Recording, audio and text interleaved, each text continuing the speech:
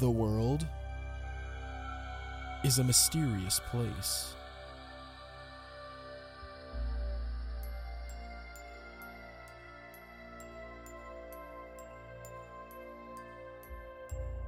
From strange encounters,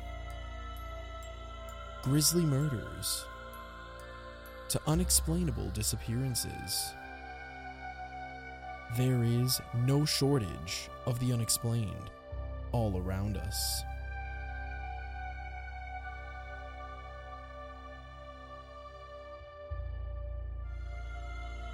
Join us, and let's search for answers and the truth.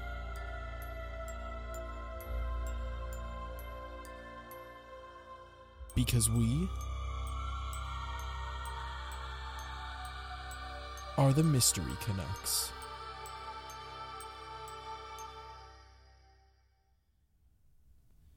Hello, friends, and welcome back to the show. We are the Mystery Canucks. I'm your host, Matt, and I am joined once again by my co-host, friend, amateur cryptozoologist, and Etsy certified basket weaver, Justin. Hello, hello, hello. How is everybody doing? On the last episode, we investigated the Ketty Cabin murders.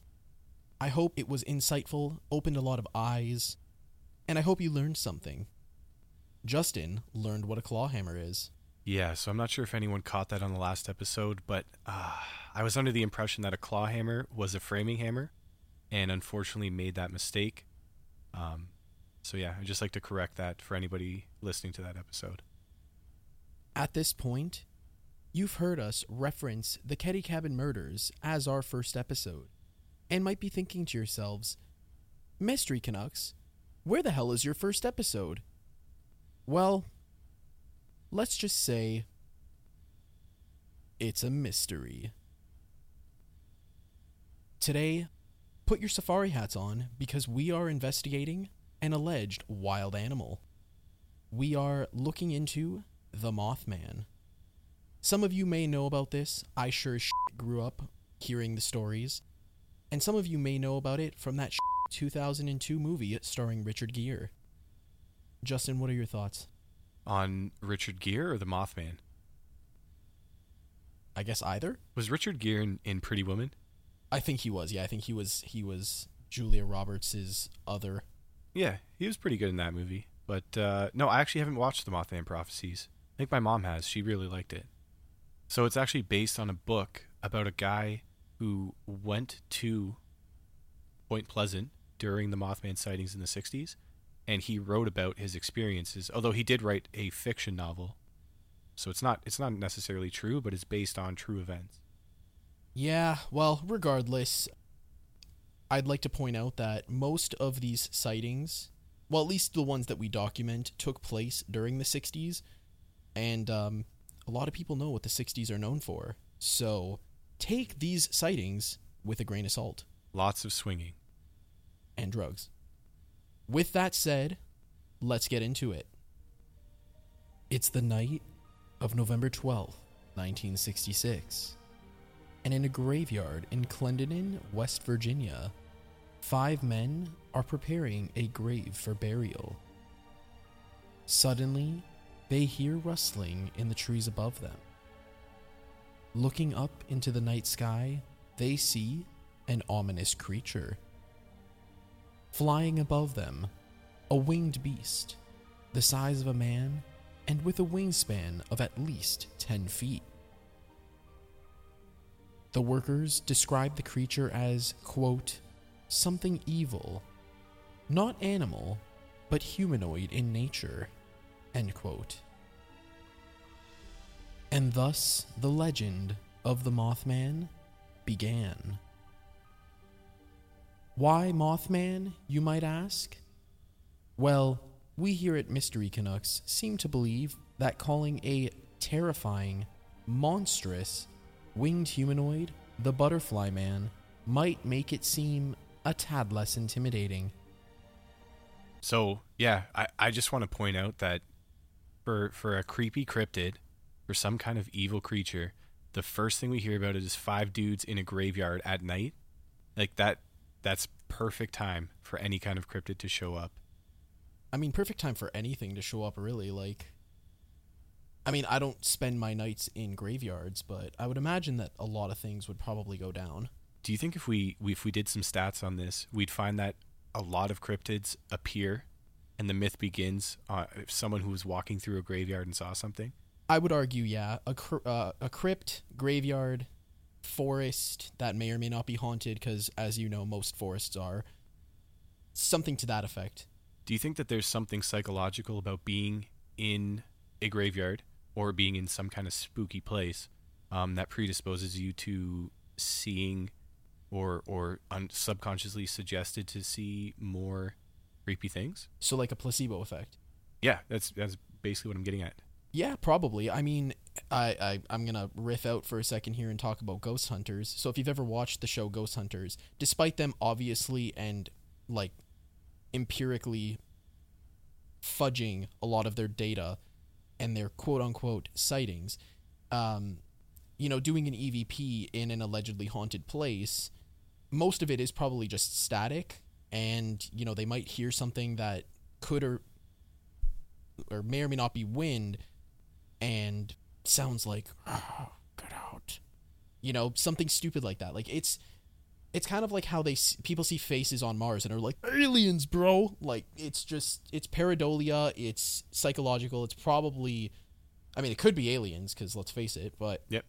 As far as, cryptids and creatures, unless we have, like, tangible evidence, chances are these legends started because someone was in a spooky place, during a time where drug use would have been a lot more liberal, and one thing led to another.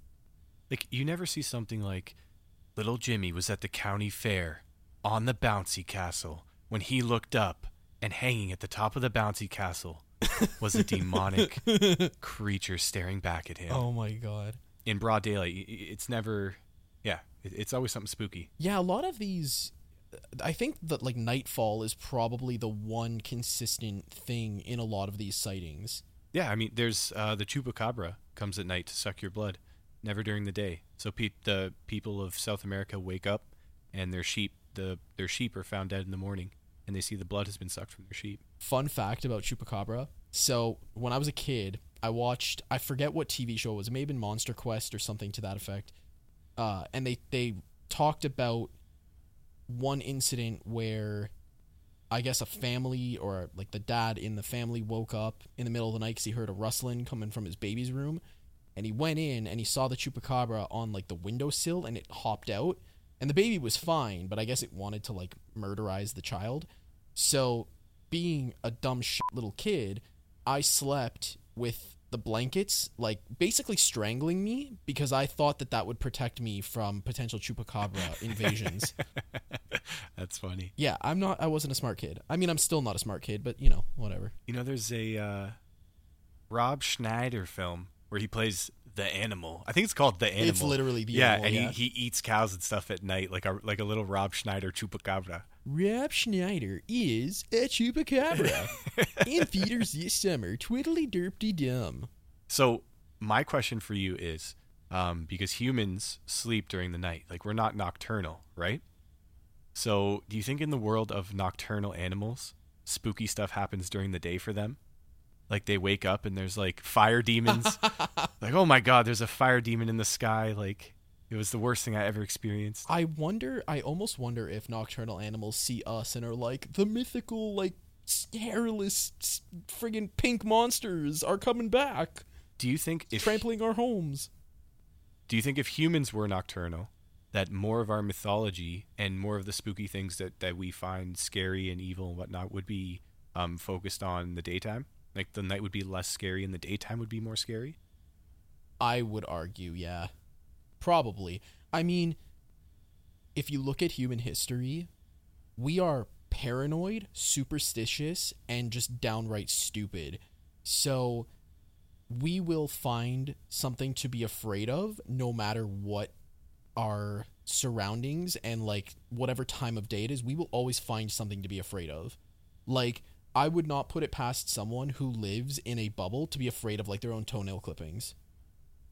3 days later, another sighting is reported. 80 kilometers away, in Point Pleasant, West Virginia, two couples are driving along at night when suddenly a creature swoops down, illuminated from the light of their headlights. They claim it is the size of a man and covered in some kind of fur, or possibly even feathers.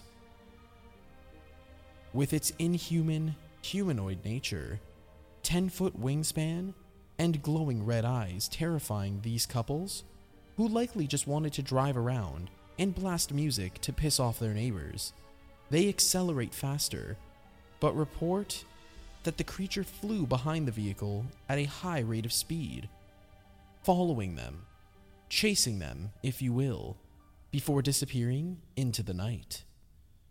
Just building off of the whole psychological aspect of these sightings, a lot of people in the world, like myself, who watch a lot of documentaries on cryptids and other mythological creatures, I can speak words, seem to think that, at least something that is reported that is a very common trait is that a lot of these monsters have like glowing either yellow, orange, amber, or red eyes. I understand to an extent where that comes from, because if you think of like a cat, for example, you know, their eyes reflect in light. Most animals do, actually. And, you know, if these things are wild animals, even if they are humanoid in nature, which is scary as shit. Could you imagine like a humanoid cat? Like that freaked me out. I mean, like outside of the Elder Scrolls, but you know. I was going to say werewolves, but then I realized they are lupine and not feline. Well, there is the Dogman of Michigan, I believe. The Dogman has over 1,000 sightings. It's like 10 times the amount of Mothman. And I'm pretty sure the Dogman has confirmed kills as well. Spooky. But in any event, one common theme that you're probably going to hear a lot on this show when we cover cryptids, especially if they are things that you would see in forests or graveyards or out your bedroom window. Good luck sleeping tonight. Is red eyes or some sort of just glowing eye. Now, I understand, again, it could be the fact that it is animalistic in nature, but people often associate it with evil versus what it would literally be at that point if it is truly just an undocumented animal, where it would just be like basic biology, you know, science, bitch. I think a lot of the time too, it's the kind of light that is being shone on these animals. Shone That's or shined. True. This isn't mystery grammar Canucks. I think it's Sean. Anyways, I literally said mythology people or something like that. So like we're not well spoken on this channel here. So yeah, if you're shining light on any creature's eyes, you're gonna get the red eye effect. You're probably gonna get some type of glowing effect because you're looking at it from the reflection of their eyes. And I think that's where a lot of it comes from, because otherwise you don't really see the animal. And I find it odd that people would somehow be able to see the eyes without any light reflecting off the eyes. So to me, it's always whatever light source is shining on their eyes is what causes that glow. Also, this is kind of a tangent, a sidebar, if you will. So I actually looked into, I'm pretty sure it was this case with the couples who were just driving around. They were in one car. From what I gather, they were actually in like some like industrial park or something like that. Like why would just, you know, I'm assuming they're teenagers, because teenagers are dumb as shit, but like why the fuck would you be in like just like an industrial area? Like I'm not going to drive to Steeltown in Hamilton and just drive around like steel mills because I'm bored on a Saturday night. Like, well, that's make out point, because there's not going to be anybody hanging out with you there. It's the swinging 60s. Two dudes got together, like, whatever, we'll swap girlfriends, we'll do it up in our, I was gonna say El Camino, but I don't even know if those were out yet. But yeah, it ended up being an old World War II munitions factory. They were driving around that area, so you assume the factory, I mean, I obviously haven't been to Point Pleasant, but the factory took up multiple blocks, or it was large enough that it was an area that you could drive through, known as the TNT area. Oh, this was, okay, so if it was like a munitions factory, conspiracy time. What if the government created the Mothman and was housing it in this facility and it got out?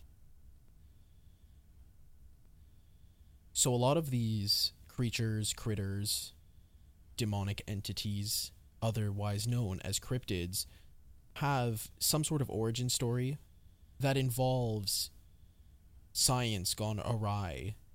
You know, like Dr. Ian Malcolm from Jurassic Park saying, your scientists were so preoccupied if they could, they didn't bother to ask themselves if they should.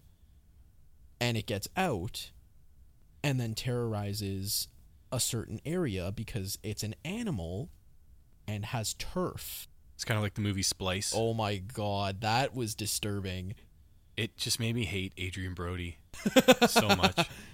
He was so good in The Pianist. Why did he have to do Splice? Oh, he's a pianist, all right. Oh my god, watch that movie and then get back to us on whether or not like you needed like eye bleach from that. Okay, yeah, start a hashtag Adrian Brody fucks aliens. It's not even really an alien though. It's like a hybrid, like a chimera. Just like a person chimera and not the mythological beast chimera. Lawrence Gray, a local school teacher, reports that he awoke in the middle of the night to the creature standing over his bed. When the creature noticed that he had awoken, it suddenly disappeared into thin air.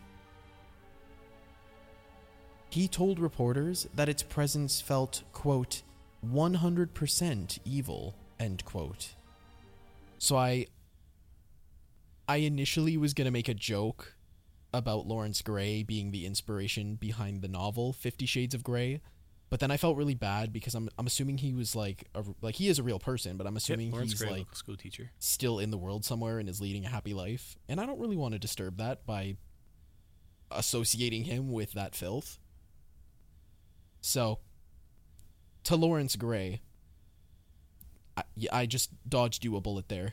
Well, yeah, he almost got 50 Shades of Mothman. Let's hear the rest of this story. Why this creature watched a grown man sleep is beyond us. But it's rather interesting that the creature simply and seemingly disappeared right before his eyes. Could this be yet another case of someone dreaming and believing it to be reality? Possibly. Remember, sleep paralysis is one hell of a drug. Over the course of the next year, there would be close to 100 sightings of the Mothman near Point Pleasant. In this time, UFO sightings also increased. Could these sightings be related? Maybe. If you want to reach farther in logic than most sensible people, you could argue that the Mothman is an alien in a winged suit, or even a drone piloted by the little green men in the UFOs zipping around the area. Those who saw the creature all reported the same thing. A humanoid figure with a 10-foot wingspan, glowing red eyes, and an inability to see other defining features, as if the creature was shrouded in darkness.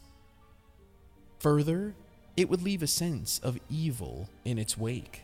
Yeah, as if it's, like a Dementor with wings, and I guess red eyes because they don't have faces. I can't take its description seriously because where do they get moth from? I'm not quite sure. A lot of the first sightings say that it was coated in some kind of fur and or feathers. I don't know who quite coined the term Mothman, but it wasn't like it was a smooth beast, a smooth creature. It was definitely like furry, feathery. It had some texture to it. Like its description sounds like a Batman villain. We'll meet again, Batman. You'll remember the name Mothman when I strike again. Are we sure that's not a villain in DC or Marvel? There's got to be a Moth. I feel like there would be. Oh, there's Mothra. Well, Mothra is Godzilla. Yeah. Because, like, the way that I see it is if you see something like that, and it has wings, like I don't know if there's too much description into like the anatomy of the wings, or at least visually what they look like, because moths have very similar wings to butterflies. Like, what if it was more like bat-like, where it almost looked like stretched skin? You know what I'm saying? And like the fur and stuff is, that's interesting. And if you guys watch the YouTube video equivalent of this podcast, in the intro there is like an artist's rendition of the Mothman, and yeah, it is furry, but it almost has like, more like bat-like or bird-like wings. So I guess Mothman just kind of sticks, because if you were to call it like the Birdman, like it sounds a little lame. It doesn't sound nearly as dangerous as Mothman. Well, moths aren't that dangerous. If it was like the flying tarantula man, I'd shit my pants because spiders are scary. But Mothman, I'm just like, it's an inconvenience. How is it that we have a fictional Spider-Man and we don't have a Spider-Man cryptid? Let me get back to you after I talk to my mad scientist friends. These sightings would culminate with an event which allowed the Mothman legend to live on to this very day. On December 15th, 1967, the Silver Bridge that connects Point Pleasant to Gallipolis, Ohio, stretching over the Ohio River, had collapsed during rush hour traffic. 46 people lost their lives, and 2 of the bodies were never recovered. Some citizens of Point Pleasant reported that they saw the Mothman flying over the bridge the night before, leading some to believe that the creature acted as an apparent omen of disaster. Could this creature be the living personification of the Final Destination film franchise? Probably not, since the first film in the series would not be released for another 33 years. There are still Mothman sightings to this day, with the most famous occurring before catastrophic disasters, including Chernobyl and 9/11. If you have a minute, take a trip down to your friendly neighborhood Google search engine and look up the Black Bird of Chernobyl. Could this be the same creature seen in Point Pleasant? I actually did a little bit of Googling. You know what's funny is that we host a mystery podcast. We're like, by the way, I actually did research on the project. I took a trip to Wikipedia. I did my job. Anyway, so I did my Googling, which sounds dirty, but it was actually quite safe, and found out that the Black Bird of Chernobyl is something that people correlate with the Mothman because of the similarities in its appearance at the Chernobyl facility shortly before the meltdown. I think the name the Black Bird of Chernobyl sounds a lot more intimidating than the fucking Mothman. Also, that's going to be the next that's going to be the next name of my grindcore band. Just for people in the audience, expect to see that on, I don't know, Spotify in the near future. I'm not good at grindcore, but neither is the Black Bird of Chernobyl, apparently. But that's the thing, and it's, I mean, the differences are, I guess, in its appearance, because some people give it more of almost like a silver kind of sheen to its furry, feathery complexion, and others say that it was basically formless with just giant red eyes, as if it was Black Manta from the Aquaman series. But, that makes my alien theory have a lot more credibility to it. Because, like, I mean, Black Manta's a comic book character, but, like, have you seen its helmet? Like, his helmet has just giant eyes. So what if it was, like, an alien wearing a helmet and a furry suit because reasons? Black Manta's helmet is way too damn big. I mean, what if it is something in a suit or, like, a drone, and it's just designed that way? You know, like how people put flames on their cars because they think it'll make it go faster? Like, what if they put feathers on it because they're just like, it looks big. You should see it without the feathers. It looks like a plucked turkey with big red LEDs in its face. So you think it might be like an early wingsuit prototype? Well, I mean, if you read we're going to bring back Spider-Man in this. If you read the earlier Spider-Man comics, and I think even the more recent ones, I don't know if the appearance has changed much, but if you look at the Vulture, for example, like, his wings are metal, but he has, like, the signature Vulture, like, turtleneck feather thing, and wears just, like, I think his suit actually has green feathers, which, again, you know what? This was back when superheroes wore spandex, and supervillains also wore spandex, which was probably good for fighting, but was kind of impractical in literally everything else. Like, if you're the Vulture and you steal the Mona Lisa because he's in France for some reason, he uses his arms to fly. So how the hell does he carry it out? I don't have an answer to that question, but you got me thinking about the practicality of super suits. Do you think superheroes and or supervillains wear a cup? I would sure as fuck hope so. I used to play hockey, and I took a slap shot in the nards, and wearing a cup potentially could have saved me from, a lot of pain and suffering. And I mean, I still went through a lot of pain and suffering, but it could have been tenfold. They'll give you elephantitis and you're left neuter for a week. Oh my god, I'd be like Randy Marsh from that one episode of South Park. That's exactly what it feels like.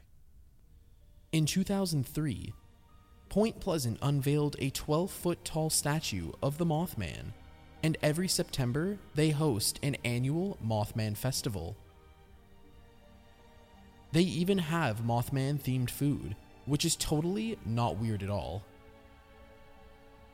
I implore everyone listening, look up some of the food that you can get during this Mothman festival. I think some of the stuff that they have, like some of these restaurants will do things year round, but I actually saw this for the first time in an episode of BuzzFeed Unsolved. Shout out to Ryan and Shane. But it's literally just like a pizza, and they use food to do art, except it's like a really crudely, I guess, drawn with food version of the Mothman. It's still, I mean, I don't know if it would taste good. I can't really eat pizza because, like, lactose intolerancy, but yeah, like, would you want a pizza with your face on it? Like, what if the Mothman saw that? Would he be insulted?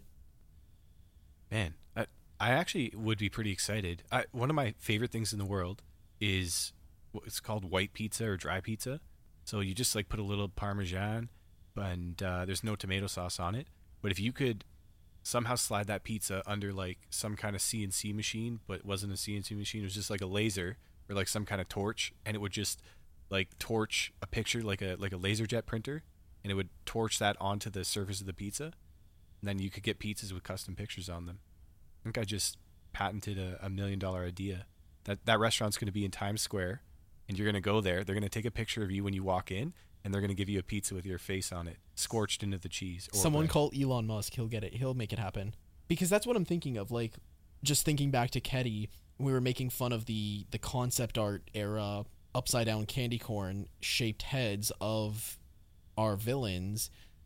You know, what if it was just like the worst picture ever that you see on like a pizza, or like those ice cream bars, like the popsicles that are shaped like SpongeBob, and they never look like the picture when you pull it out. It's like one of those freaks of science where it's just like, kill me. It's like deep fried SpongeBob meme face on a SpongeBob Pretty popsicle. much. On a SpongeBob sorbet popsicle. So that's the thing. Like, what if Mothman just popped into town one day, you know, put his trench coat, fedora, and like sunglasses on, walked into town. I mean, that's what every incognito, like the Ninja Turtles did that. So he walks into town, you know, goes up to the cashier. He learned English somehow and goes, one pizza, please. And they pop it out, and he looks at it and like flips the table over like, this is a travesty. Okay, number one, I found out the name of that restaurant. It's going to be called Pizza Face. Yes. Number two, why does Mothman have Bane's voice? Is he a big guy? No, but he will be played by Tom Hardy in the made-for-TV movie about his life. You have a large wingspan. Large for you. Yeah. Pizza Face. Just someone, please, for the love of God, don't tell Mark Zuckerberg.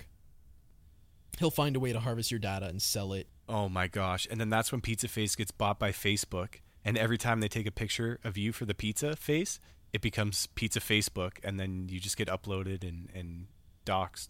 People push like ads. It's just like, try our new 3-cheese mozzarella blend of cheesiness. I don't know. You have to sign in with Facebook to actually order a pizza. Oh, no. Have you ever signed in with Facebook to anything? Probably a long time ago. I basically never use Facebook anymore, so. Oh, neither do I. But there's news sites where it's like, sign into Facebook if you want to read this article. Yeah, that's. We may or may not have just created a monster. See, the real monster is Pizza Face, not Mothman. In 2005, the Mothman Museum and Research Center opened in hopes of cataloging and discovering more about the elusive creature. The Mothman was even featured in a 2002 film titled The Mothman Prophecies and starring Richard Gere. Remember Richard Gere? We here at Mystery Canucks do. In any event, the movie was almost as bad an experience as seeing the terrifying Mothman in person. So, what do you think the Mothman is? Give us your closing thoughts on the Mothman. Before I do that, I had a thought. Just one. They come one at a time. They take a number. Have you ever noticed that with a lot of these cryptids, I guess more of the prolific ones, Bigfoot, I'm sure Nessie has one, Mothman, there's probably something Chupacabra related in like New Mexico or something. They all have some sort of research facility or like team of dedicated researchers who investigate these sightings. They'll compile evidence, they'll get footprint casts and shit like that. Like, I forget what the Bigfoot one is called. But there is the Bigfoot one, and I think that one is actually just like more global. It's not just Point Pleasant. But it begs the question, people work for this thing. What do you go to school for? Like, I'm assuming some sort of zoology, maybe biology. What would you go to school for? Like, I went to school for computer science. Can I investigate the Mothman with you? Like, probably. I mean, I'm an animator, and I was able to compile notes on this in my free time. So anyone can do anything, and nowadays, I think it's probably a volunteer position funded by donations. Or it's a guy who has a little bit of disposable income, and he's just keeping the museum open on his own. Oh my god, it's like, crap, I forget his name. Robert Bigelow. Some of you might know that name. So he bought Skinwalker Ranch. So this kind of ties in what you're saying. So he's a billionaire. I don't know if he's still a billionaire. People like to spend money. But he bought Skinwalker Ranch, which is a paranormal UFO. There were like Bigfoot sightings, Skinwalker sightings, like all this crazy shit went down. And he bought this facility with the intention of researching it, like you just said. So it's almost like how Bruce Wayne, we're just gonna run with this whole Batman theme today, folks. It's almost like Bruce Wayne has his kind of like vault of skin. I'm sorry, he's not Buffalo Bill. Bruce Wayne has a vault of skin, and that is your episode, folks. See, I told you, I only have one thought. As soon as it leaves me, there's room for another one, and if it doesn't pop in, it's just empty space. But no, he has like a vault of like secrets on Justice League members, villains, whatever. So he could realistically consider that his facility because he is a billionaire. I'm sure Tony Stark and like, other like Professor X and other members of the Marvel universe or even the DC universe who have disposable income. I'm sure Lex Luthor probably has something like that when he's not busy trying to buy Facebook. And they just have this compilation of evidence and all this shit and secrets and not secrets and potential identities of various heroes and villains. So that is basically the equivalent of these facilities. So I'm assuming the Bigfoot one is probably more volunteer based, whereas the Mothman one could realistically go either way. I mean, I don't know if anyone famous is from Point Pleasant.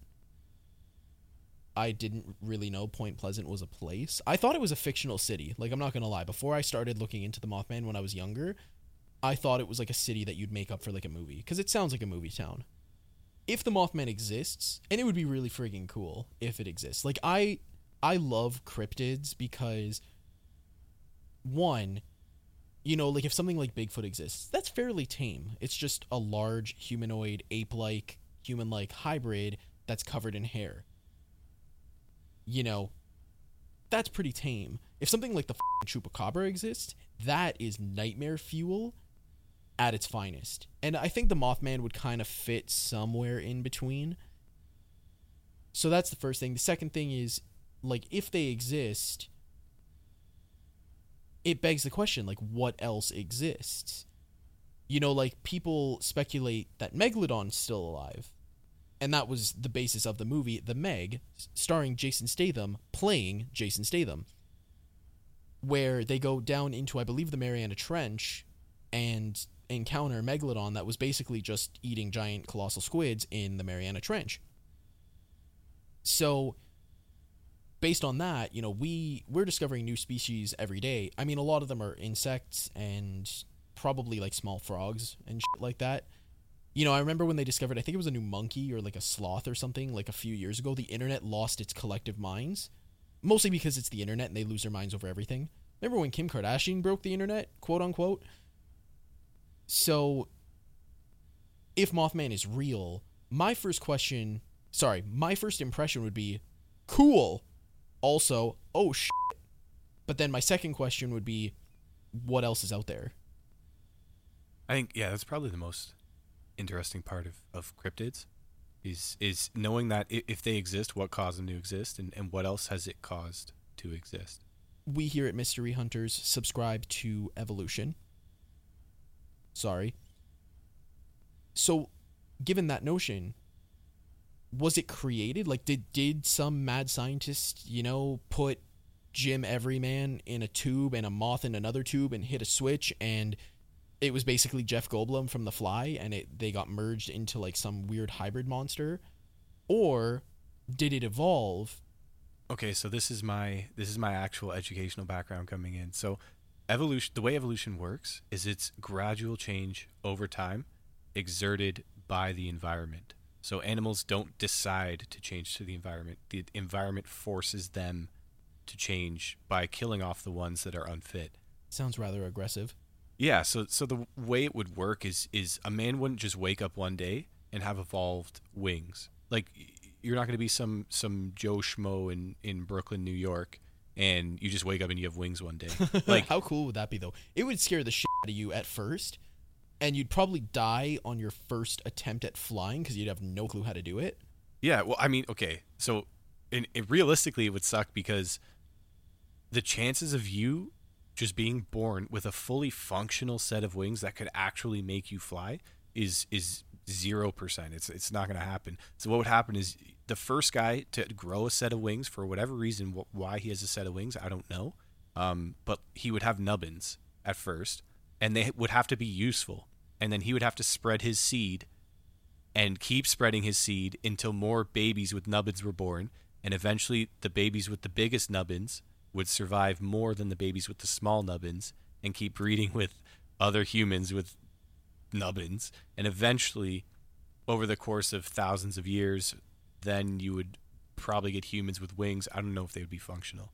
So that's when it comes to these creatures, like, my thought on these are always that it's some kind of creature that might have been left behind. Like, I know when people talk about Nessie, they think it might have been a plesiosaur that somehow survived, or they talk about the Jersey Devil might be some kind of bat.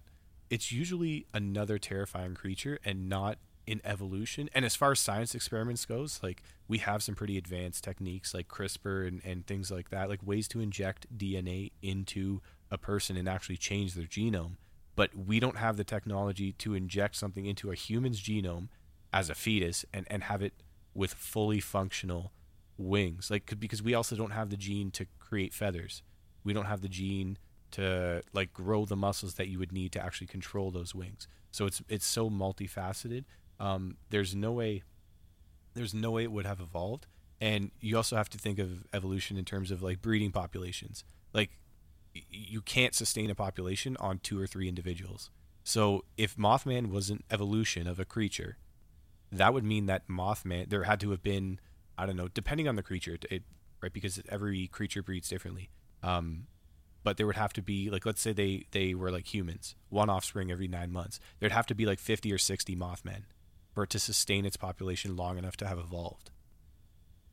I'm sorry, all I could think of was your nubbin speech, and like, just in like, 100,000 years, there's gonna be like, it's not gonna be Tinder, it's gonna be like nubbin Tinder, and you're gonna swipe left or right based on the size of your potential partner's nubbins. Well, think about gene editing and people nowadays who use the term biohacker. Now think about in like 200 years, if the sun doesn't kill us all, there's going to be people who like were born in a test tube and there's no possible, they're immune to AIDS, they're immune to cancer. Like insurance companies are going to be like, yeah, well, I'll insure that guy. I'm not going to insure this Joe Schmo who couldn't afford genetic editing. And then there's people who are going to want, like, I want claws. Like there's got to be a way to get claws. And then there's people who are going to be like, well, I want to date someone who also has claws.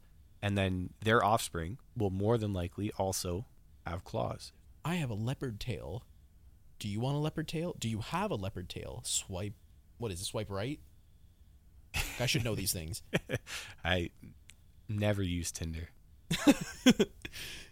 And it's funny too because, you watch a lot of series like sci-fi horror, even just straight horror or thrillers or, comedies, whatever. Like genres aren't really specific to this, but where they involve genetic engineering, what you would call biohacking. My first thought goes immediately to, I forget what his name is, but the guy from South Park who like created the 5-assed monkey. Oh, yeah. And like the 5-assed turtle or some shit like that. And and the kids are like, why would you do that? And he's like, are you saying you want a 7-assed monkey? Like, okay, cool. But I do investigate things like this on the side, and just because, like on Reddit, like I'll pull up something and it'll say, like the whole thing with CRISPR. It's really cool to think that, I mean, it's cool and also really creepy because they call them designer babies, which is like, I'm sorry, they're gonna have like, instead of a belly button, it's the Gucci emblem. But like you said, like you're gonna be able to fine tune your baby based on you and your partner's DNA, and you could say, okay, well, I have a history of high blood pressure. Okay, cancel that. You have a history with breast cancer. Okay, cancel that. And your baby's like, they're literally gonna be like super people. I think this will be a theme pretty much on every cryptid episode we have, and I think it's good we had this discussion early because I think for those reasons, if we're gonna ask about whether this creature was evolved or created in a lab, I'm gonna go ahead and say, for the most part, almost all cryptids were not created in a lab and not evolved, and that's for that reason. I think the Mothman is something that, if it does exist, would exist naturally in the world. I almost wonder, because a lot of people say that it's humanoid in nature, but what if that's almost just like an illusion? Like, you know how cuttlefish can mask their appearance based on their surroundings to avoid predators? What if the Mothman isn't actually humanoid and it just has the appearance of being humanoid, but like its arms aren't really functional and they're just like nubbins, and it's got, its legs are its only functioning organ other than its wings, or like appendage, I should say. Like that's kind of interesting because, like you said, it could be a creature that's left behind. What if it was like, I don't know, some undocumented, ancient species that survived somehow in like a cave in Timbuktu nowhere, and doesn't actually, like, it doesn't have arms, but they're just kind of like flaps that look like arms because we're stupid, and we would just assume that it's arms because we see shit that isn't normally there. Case in point, Jesus in bread. So I almost think that it if we are to believe that it exists and it is something that was lost to time and is only now kind of coming into the limelight. Well, I mean, I say coming into the limelight now, but it's been what, like 53 years since it was first sighted. So it's kind of interesting to think because it like we might see it as a humanoid, but it might not be. It might just be what we interpret it as. It would also be batshit Looney Tunes if it was like some Lovecraftian monster, and that's basically the closest our mind can approximate without it breaking. Because the human mind is very fragile, right? So what if it is just like something that is so beyond our comprehension, like an alien, for example? Like it's just so beyond the realm of comprehension for us that it would break our minds. So, it might not be fur, it might not be feathers, that could be its skin, but we're calling it fur or feathers because that's the closest we can relate to it. And its eyes, it might not be eyes. Like that could be just like like a lighthouse feature on its head, and its eyes are actually in its balls, and its feet aren't actually feet, they're its hands, and like it could be some weird alien critter from the Zeta Reticuli system, and because of its appearance, that's how we see it. So this leads into the plausible theories for the Mothman, in which, okay, I'll tell you the first one, which I don't believe at all. It doesn't really make sense. There's some animal biologists that believe the Mothman was an owl, a large owl, but with a 10-foot wingspan that stood over 7 feet tall. The smallest reported wingspan for the Mothman is about 6 feet, so it's still a massive wingspan. There are pretty big owls out there. So there are large owls, but in terms of body size, I don't really think you could mistake even a 3-foot tall owl as a humanoid creature with a 10-foot wingspan. I think it's and you would recognize the call of the owl too. So this leads into what's probably more likely, which I don't know if I necessarily believe it, but you need to look up a greater sandhill crane. So what they think is it was a sandhill crane. If you go on YouTube and search up sandhill crane calls, you'll find a bunch of videos. You don't want to see the calls in unison because it's usually like multiple sandhill cranes, and they don't stop calling. But if you find a clip, I think it was a second or third video, it's a single sandhill crane, and it's letting out letting out a single call, and it's super creepy, super duper creepy. It's very scary and ominous if you take it out of context. And sandhill cranes, they stand about 5 feet tall, so not quite as tall as you would expect this creature to potentially be. Like 5 feet, still pretty short. But they do have a wingspan in the range of what we're looking for. They also have a red tuft of fur on the top of their heads. So what I don't get is how anybody missed the beak, how anybody missed the flapping of wings, because it is a crane, so it does need some runway to take off. And at the same time, we're talking about Point Pleasant in West Virginia. Now, the greater sandhill crane is mostly found along the Missouri River, which is about 2 states west of where the Mothman was sighted. Typically, they migrate south for the winter, and they don't really fly into West Virginia. You could find lesser sandhill cranes in West Virginia, but they're not nearly as large as the greater sandhill cranes. I was going to say, you don't see them hopping on like a Greyhound bus and taking the trip into West Virginia to partake in some Mothman pizza. So what animal biologists theorize is that it was a sandhill crane that kind of, I don't know, went crazy or got lost on migration and got stuck in West Virginia, and that's why it was there in December. Okay, so that makes sense for West Virginia at least. But how could you explain that with regards to, well, at the very least Chernobyl? Because with the 9/11 one, I've seen the purported pictures that people have taken of the alleged critter, and most people actually correlate it to an angel versus the Mothman, which you could argue either way, but at least that's still in the United States. Like, how would you equate that in Russia or Ukraine, I guess? So I don't know how to answer that question other than I really don't believe it was a sandhill crane, because that makes no sense to me. The first sightings are November 1966. So if this is a crane that's missed its migration cycle, that crane had to somehow survive through the winter and then survive through another summer in 1967 and then was spotted again in December of 1967. So somehow that crane missed 2 migration cycles and then, I don't know, died or whatever. And that's why, the Mothman sighting sort of dropped off after the bridge collapse. But it is odd that UFO sightings increased. I think there's absolutely no way it was a sandhill crane in Europe, although sandhill cranes, for whatever reason, they do fly off course. There have been sightings of sandhill cranes in China and in Western Europe, so they've found sandhill cranes in the UK. But yeah, it's I don't really know how to explain the Blackbird at Chernobyl, but it's such a similar myth.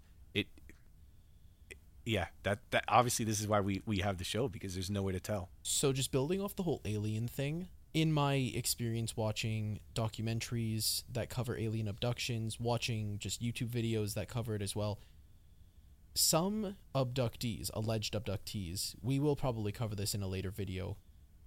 I said video, but there won't be a video. I mean, there will be a video, but it's like a video companion with only audio. Semantics, am I right? But they, well, not they as in every abductee, but a lot of them who are at least lucid or are, they go through that whole regressive hypnosis thing, like Justin Smart from the last episode, and they recount, when it's not like horrifying medical procedures, they will recount how whatever the alien might look like took them on almost like a tour, as if it's like the MoMA inside their facility, and at one point or another it shows them some sort of hologram or video or some sort of feed that showcases our eventual collapse of society or the world ending or catastrophe or nuclear war, whatever you might, whatever way you might concoct that will blow ourselves up. And it's usually as some sort of warning, because a lot of these people who come back and talk about their experiences will say, yeah, like they basically said we need to get our shit together, and that's why they abduct people, is so that they can take part of our genes, or like they can do medical experiments on us to take our DNA so that they could potentially save our species, while also warning us to then go tell people so that we don't, so people will listen and we won't blow ourselves up. The only thing that sucks about that, if it is to be true, is that if that does happen, people are just going to be like, we're not going to believe you. I'm going to continue building things that can kill people.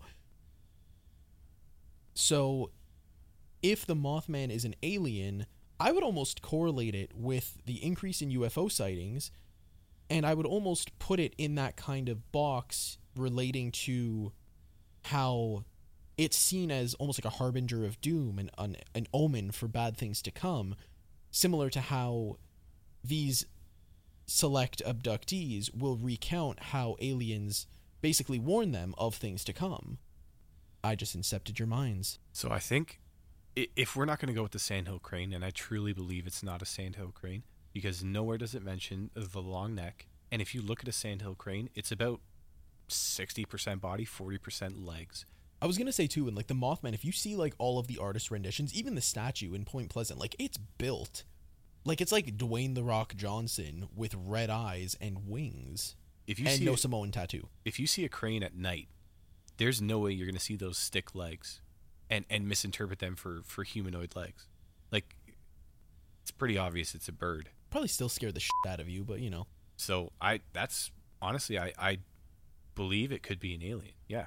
I think it's entirely plausible. I think that it makes more sense than it being a bird that everyone has seen. Yeah, I would argue that as well. I want to believe that there are cryptids. Bigfoot actually makes a lot of sense, or even the Yeti, or the Yowie, or the skunk ape, or like any humanoid ape-like creature could be, like the leading theory is that it's like a tribe of Gigantopithecus. I can speak words. You should have heard me pronounce some of the city names 50 times before I got the take right in this segment. But It's a family of Gigantopithecus that either migrated from Asia or was, off the land bridge, and it did all this stuff and just got lost to time. And, humans developed and evolved, and it basically stayed the same in the forest doing its thing, eating trees and punching pigs in the face probably. And that's why it's still, like, that's why it is the way it is. But I'm still largely skeptical of a lot of these cryptids because, especially with how interconnected the world is now, and with how much technology you can cram into, like, a 5-inch phone, and with how good camera and video processing technology has come since, even with the Patterson footage in, I think it was like 1954 or something like that, 64, you would imagine that we would have some sort of tangible proof, even in just video evidence. Now, I understand there may be tangible video evidence that people are just calling a hoax, and at that point, the video taker would have to, the burden of proof would be on them to prove that it's real. But you would almost imagine that there would be, like, carcasses that you would find, or there would be, because, like, unless these things are biologically immortal, they gotta die at some point. I hate to break it to you, but everything dies, except Twinkies. But that's kind of why I'm very skeptical about cryptids. Same goes for ghosts. Like, I want to believe that ghosts are real, demons, whatever. But it's very hard to be 100% on board without some sort of tangible proof that can, without it, beyond a shadow of a doubt, prove that it's real.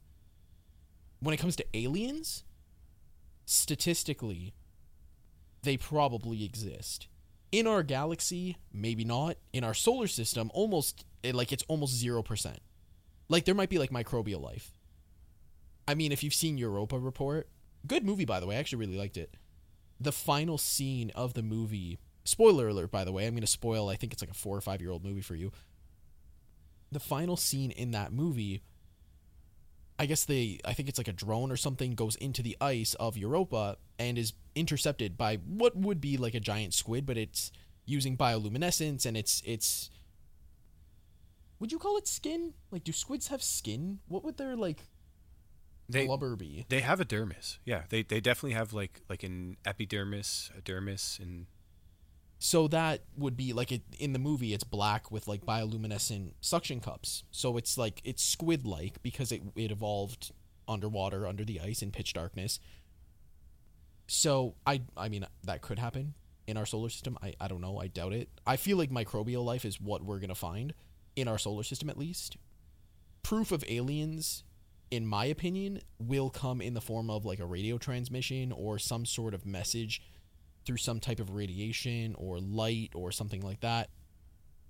If in the extremely small chance aliens do exist in our solar system, or even existed before us in this solar system, it's entirely plausible that the Mothman is one of them. And that kind of is why I think it could be either a drone, like, if you look at the whole gray alien thing, where it's like the almond head, the almond eyes, no nose, or like slit nose, tiny mouth, either holes for ears or no ears. Like, people think that those are, like, drones. Like, one of the leading theories is that they're drones, that they're robots being piloted by aliens who might look entirely different, who might not, who are just making them look like them because they're, like, super narcissistic.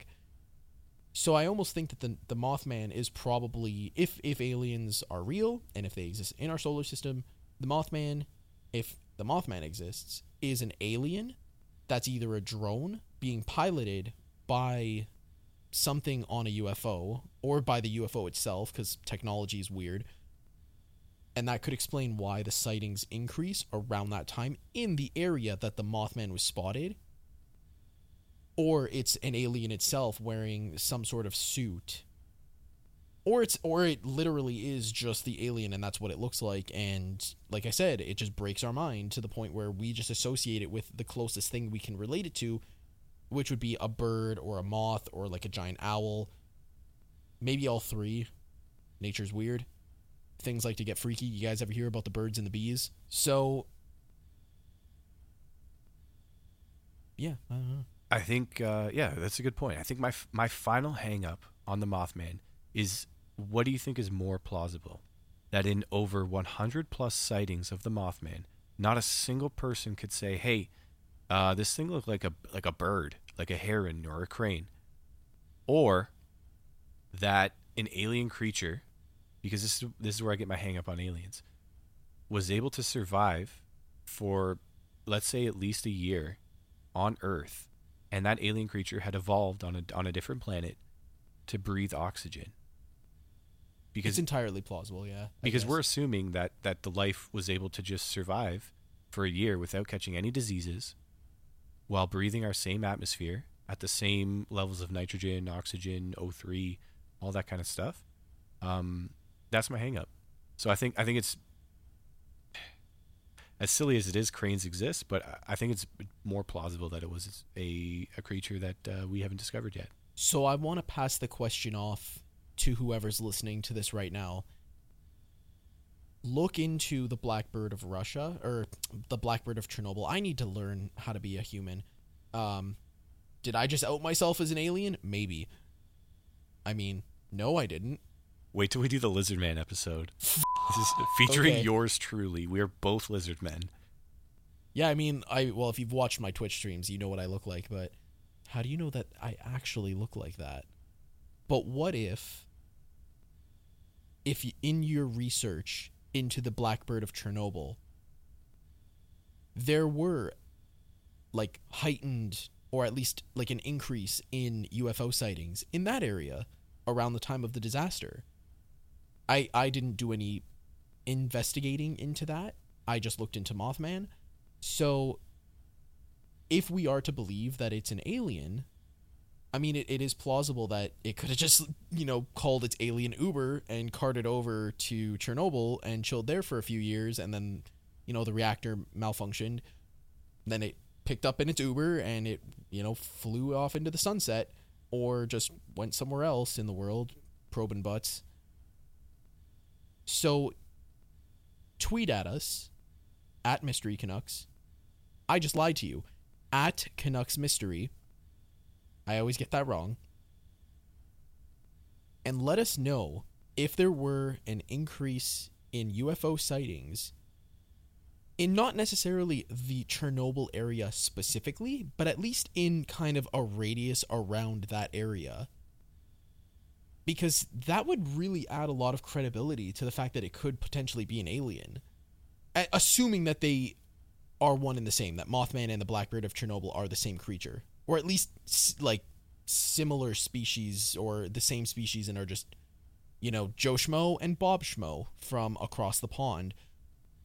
But I just think that it would, it would open the door to a lot more credibility. Especially if, I always come back to the young adults thing. If you're a teenager, you're a young adult, let's be real. Teenagers are some of the meanest people on earth. Like, they will point out shit and be accurate with it. So, if they see the Mothman, even if it is dark, because apparently it was fully illuminated by its headlights. Like, they saw it in the headlights of their car. So, if you're like 16, for example, or 17 or 18, you're going to make out point near the old TNT factory for reasons, and you see something, and it's a crane or it's a big owl, and you go to police because it attacked your car because you're invading its territory, my first thing as a 16-year-old would say, it's a big bird. Even if it's an owl or if it was a bat, I would say it was like a bird or a bat or an owl. Like, I would be explicit, even if I was in hysterics. The fact that they were able to say it was not a bird, like it had feathers or fur or something, 5 grown-ass men saw it all at the same time and all said the same thing. 100 plus sightings, all saying very similar things. Now, to that end, I will say that people are dumb, and the mind works in mysterious ways where you will, if you see something reported, you might be more predisposed to see it because of that. That's where I tend to lean. That's why I think it's an alien. That's why I think it's more likely to be something unknown versus something like a bird. Because we know what birds are. Even undiscovered birds. We might see something that we've never seen before, but it is a bird still. Watch, now that we said this, 2 years from now, CNN's going to report, like, Mothman's been found. It's a new rare species of bird that can grow to be up to 7 feet tall. We're like, all right, cool, I guess it was a bird after all. My final closing remarks here, just a quick story, because you talked about the teens in the car seeing Mothman and not knowing what it was. So just super quick story about a friend of mine. We were on a coach bus on our way back from a hockey tournament, and we're driving along on the highway. This is the Ontario highway. There's nothing around. We're in the middle of nowhere, and we're all just looking ahead of ourselves when we hear a loud bang, and then we look at the front windshield, and there's a giant spiderweb crack where something had flown into the windshield. It was big, something black, flew right into the windshield, and we're 90% sure it was a crow. I think the beak was still stuck in the windshield. Oh, And it was a huge crack. Like, we hit it going like 120 or whatever. That's like something out of Looney Tunes where Daffy Duck loses his beak and has to like surgical tape it back to his face. Yeah, that's exactly what it was like. It was crazy. And it was super loud too, like deafening. And so whatever, I didn't have my phone on me, but we were getting close to home, and a friend of mine on the hockey team goes to call his mom and say, "Hey, we're almost home. Just make sure you're there to pick me up." And then she probably asks him, like, "Hey, so how'd the tournament go? Blah, blah, blah." And we can't hear her side of the phone, but all we can hear is his side of the phone. And he goes, "Yeah, tournament went well. Yeah, we're just on the bus now." "Yeah, Mom, we hit a pterodactyl with the bus." and then he's like pausing, silence. And he goes, "Yeah, no, Mom, I know pterodactyls are extinct." So, oh my God. Just, you had to know the guy. The fact that his mom thought that he thought pterodactyls still existed. So someone call the regressive hypnotist that dealt with Justin Smart and see if he was accurate. He may have dreamt it. I can speak words. That's my final closing remarks, and appreciate it. This is a good episode. Good talk, boy. Sweet. What do you think? Is the legendary Mothman real? Or is it just the product of mass hysteria and overactive imaginations stemming from the swingin' 60s?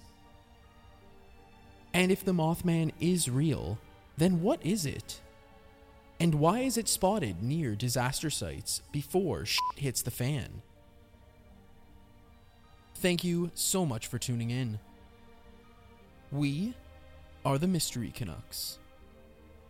If you'd like to get in contact with us, follow us on Twitter at Canucks Mystery, or send us an email at mysterycanucks@gmail.com. We publish a new episode wherever podcasts can be found every Tuesday. And remember, the world is full of mystery.